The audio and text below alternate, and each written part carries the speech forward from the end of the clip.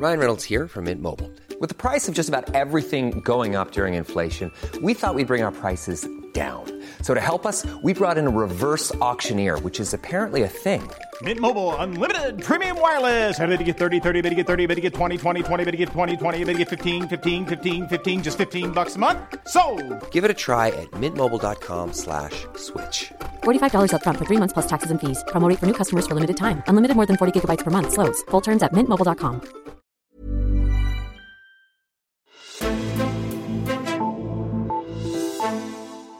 Staten finder frem til en masse nye hjælpepakker og finder nye løsninger for at sikre virksomhederne, lønmodtagerne og erhvervslivet. Det sker for at undgå en ny økonomisk krise, imens samfundet forsøger at få styr på coronavirusen.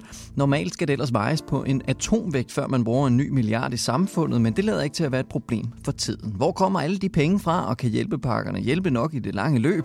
Det spørger jeg om i dagens udgave af Altinget Azure. Mit navn er Henrik Axel Bugter. Og det gør jeg sammen med dig, Kim Rosenkilde. Velkommen til.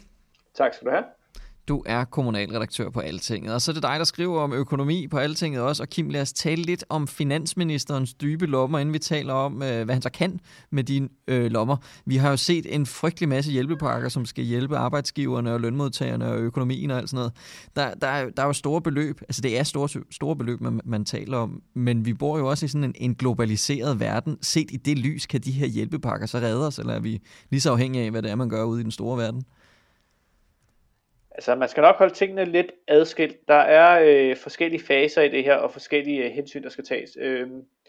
Hjælpepakkerne, som de udformer nu, er målrettet de danske virksomheder, danske selvstændige, danske freelancer, som står til at akut miste penge her og nu på tabte indtægter, på at de skal sende borgere hjem, på folk, der arbejder hjemme, mindre produktivitet, i forlængelse af, at de offentlige institutioner er lukket ned, og efterspørgselen generelt er faldet, og aktiviteten i samfundet er faldet. Så det rammer nogle virksomheder meget hårdt på pengepunkten lige her og nu, og det er der er hovedfokus for de her hjælpepakker, det er at sikre de virksomheder, at det akutte stød til deres økonomi ikke betyder, at de må fyre for mange medarbejdere, eller at de drejer nøglen.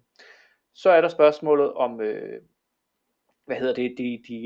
den internationale sammenhæng, og selvfølgelig er der jo også mange af de her virksomheder, som er afhængige af, et internationalt marked. Danmark har jo mange eksportvirksomheder, en åben økonomi i høj grad på den måde.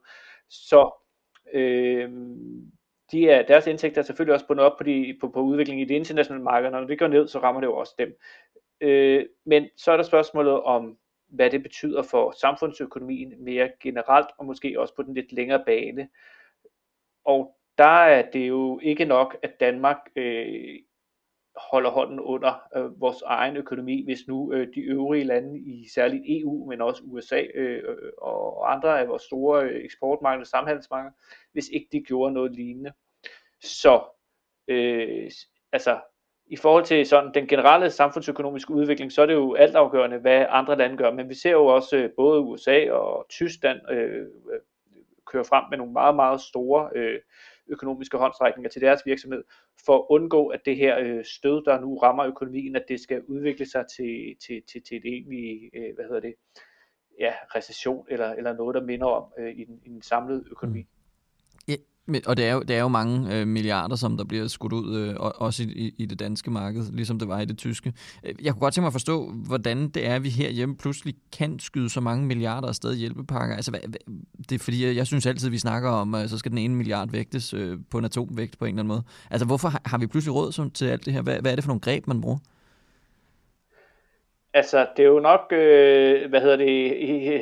for at bruge en floskel, eller så en nødvendighedspolitik, kan man sige. Det er jo nødvendighed, der tvinger de her greb eller redskaber op i skuffen, og de her store indsatser. Men det handler jo også om, at man i forhold til hjælpepakkerne konkret regner med, at det er engangsudgifter. Altså det er nogle penge, som man her og nu og for en gang i de kommende måneder er klar til at give videre til erhvervslivet. Vi taler om over 50 milliarder kroner i direkte tilskud, og så er nogle række låneordninger og noget likviditetshåndtering, som man kommer op i et meget stort samlet milliardbeløb. Og 55 milliarder, det er jo helt utrolig mange penge, når man normalt taler om man lige kan bruge en halv milliard mere eller mindre på for eksempel minimumsnummeringer i en finanslov. Men som sagt, det er engangspenge. Man regner ikke med, at de her beløb nødvendigvis skal fortsætte efter juni, hvor hjælpepakkerne strækker sig til. Det er noget andet med almindelige for eksempel velfærdsudgifter. Det er jo løbende udgifter. Hvis man siger, nu løfter vi udgifterne til minimumsnummering med 1,5 milliard kroner cirka, som man har gjort, så er det jo en permanent ekstra udgift, og det tager på råderummet. Det her, det tager ikke på det finanspolitiske råderum, men det tager penge fra, så at sige fra, statens bankbog. Hvad har vi stående i Nationalbanken? Der er en del milliarder der, man kan trække på, og så kan det finansieres ved, at vi optager lån. Sælger simpelthen statsobligationer ud på det internationale lånemarked og sikrer økonomi til at gøre det her. Og Danmark er jo i den sammenhæng lidt en økonomisk duks, der har en god rating i forhold til kreditværdighed, og derfor kan vi låne meget billigt, og vi kan rejse de her beløb, og vi kan også rejse endnu større beløb, så frem det skulle være nødvendigt at gøre det. Så de her penge kan man skaffe, fordi man står på ryggen af nogle sunde finanser, og de senere år med også årligt overskud på de offentlige finanser, og man har en lav gæld, også statsgæld, også sammenlignet med mange andre EU-lande har vi en meget, meget lav statsgæld, så der er ikke nogen risiko eller forbundet med at øge den statsgæld noget mere. Men som sagt, engangsudgifter er jo så ligesom nøgleord i den her sammenhæng. Okay. Jeg har også hørt, at det der dejlige ord, den kontracykliske kapitalbuffer, det er man begyndt at tale om igen, og jeg har godt hørt, at du har gået og talt om det en gang mellem inde på redaktionen. Nu er der så kommet brug for dem, og jeg er nok lige nødt til, at du lige kan forklare igen, altså hvad er det egentlig, den der kapitalbuffer, den sådan dækker over? Det er jo i bund og grund et krav til, bankernes kapitalpolstring, eller deres egen kapital. Hvor stor kapital skal bankerne have stående i forhold til, hvor omfattende udlån de har været. Der har man efter finanskrisen der ramt i 2010 stykker skærpet kravene til finanssektoren og banksektoren. Og det er jo blandt andet noget af det, der har været brugt som forklaring til sådan noget som bidragssatser på lån og sådan noget er øget gennem årene, fordi at de har haft brug for at polstre sig yderligere og have en ekstra stærk egenkapital.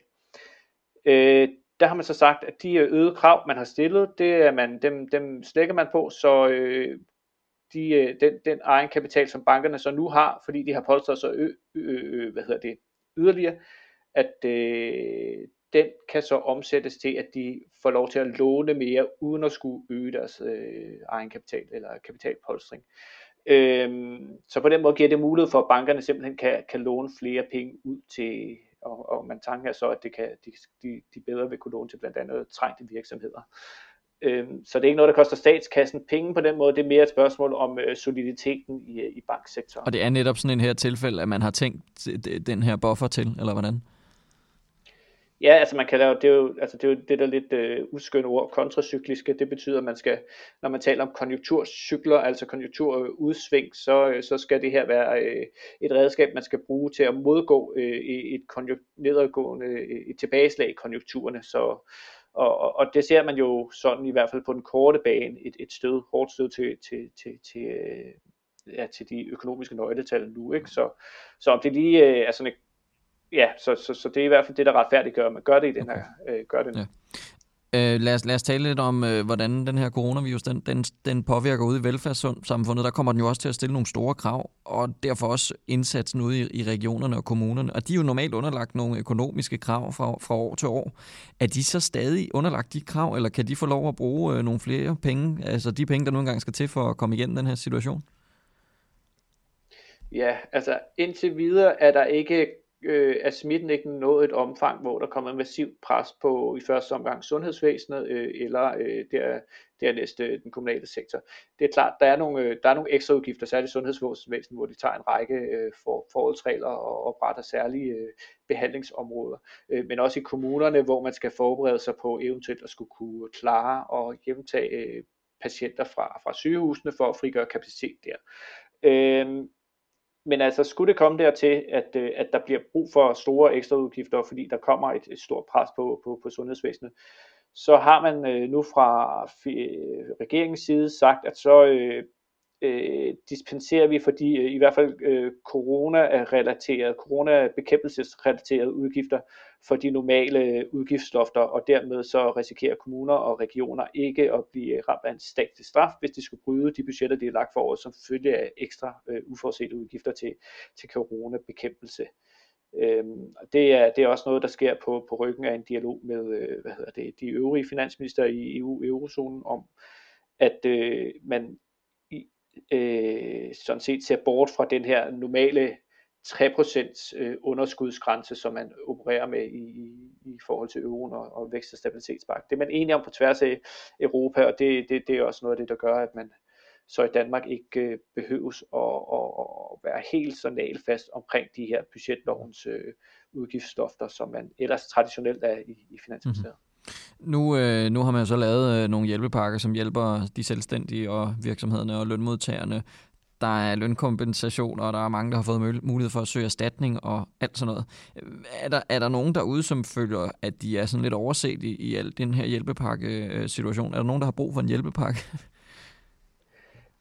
Ja, det er der jo sikkert nogen, der stadig mener, de har. Altså det er jo, det er jo et bredt sikkerhedsnet, kan man vel kalde det, man har kastet ud, men som skal opsamle de største problemer. Men det er jo nok ikke tilstrækkeligt fintmasket til, at der ikke vil være nogen grupper, som ryger igennem, og ikke synes, at de bliver kompenseret, eller der er noget kompensation, der lige til gode siger dem. For eksempel så har vi fra kulturlivet og kunstnerbranchen hørt noget kritik om, at deres særlige måde at tilrettelægge deres arbejde ikke nødvendigvis er noget, der fungerer i forhold til de her hjælpepakker. Fra vores egen verden hører vi mediernes brancheorganisation Danske Medier gå ud og sige, at der er et stort pres på annoncemarkedet, og derfor er der brug for en hjælpepakke målrettet medierne. Så der er nogle områder, hvor man stadig siger, oplever, at der er et behov for noget mere. Og det vil der måske altid være nogen, der vil opleve, der er. Ja. Jeg tænker også, når vi sidder og snakker her om hjælpepakker og alt sådan noget, man kan ikke lade være med at tænke på finanskrise, og den måske er lurer derude. Hvad er det for nogle udviklinger, som man er interesseret i at holde øje med nu, når man skal tyde, om økonomien kommer til at overleve, eller om vi ender i en ny krise? Ja, der er mange ting, men altså nu i første omgang ser man jo meget på arbejdsløsheden og siger, hvad sker der både i Danmark, men også andre steder, altså i forhold til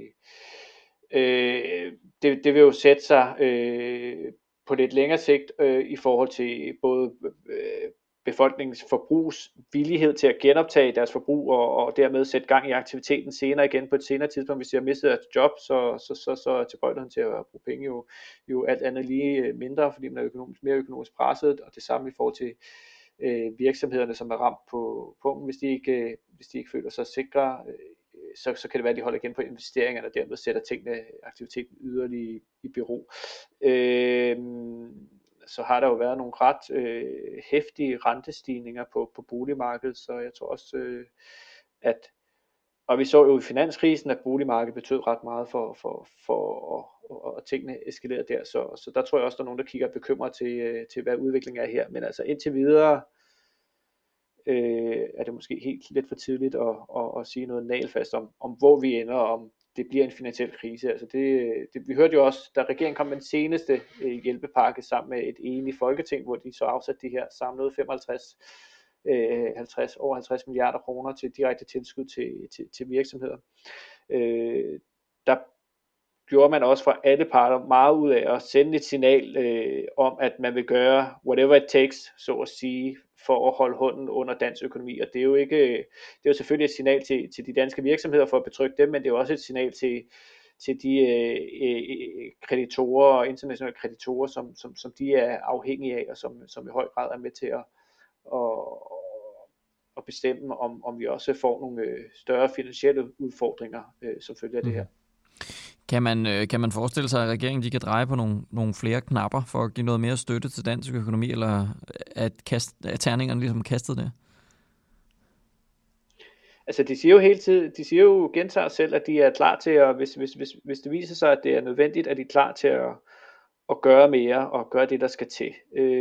Altså lige her på den korte bane er der sådan lidt mere lavpraktisk dialog med mellem kommunerne for eksempel og Finansministeriet omkring, jamen hvad kan man gøre i kommunerne? De har jo en rimelig stor, mange kommuner har en meget stor likviditet, en stor opbakning. Kan den på en eller anden måde bringes i spil? Kan man fremrykke anlægsinvesteringer? Kan man fremrykke renoveringsprojekter for at holde gang i økonomien, for at holde gang i aktiviteten?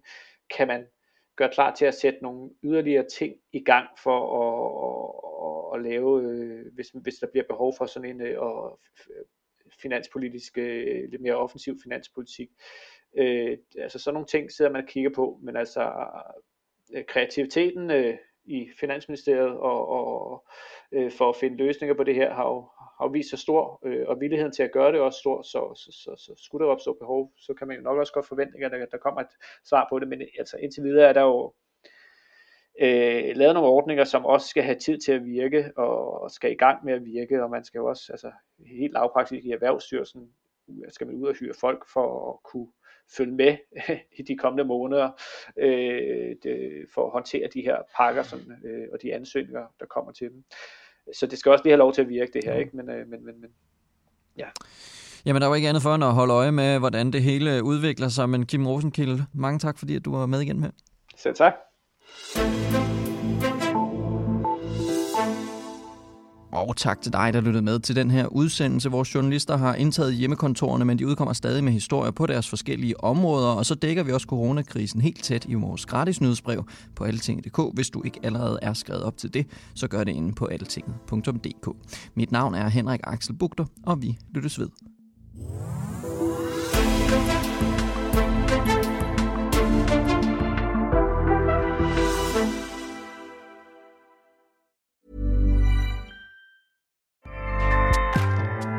Acast powers the world's best podcasts. Here's a show that we recommend. The Real Housewives is a guilty pleasure for most, but if you're looking to not feel guilty about that pleasure, tune in to Everything Iconic with me, Danny Pellegrino, where I break down all the messy moments and behind-the-scenes antics of Bravo's popular franchise. And on Everything Iconic, I also interview celebrity guests like Kelly Ripa, Keke Palmer, Drew Barrymore, Cameron Diaz, and more about their guilty pleasures, their past work, and so much more. So if you're pop culture obsessed and find yourself watching way too much reality TV like me, tune in to Everything Iconic with Danny Pellegrino, wherever you listen to podcasts. Acast helps creators launch, grow, and monetize their podcasts everywhere. Acast.com.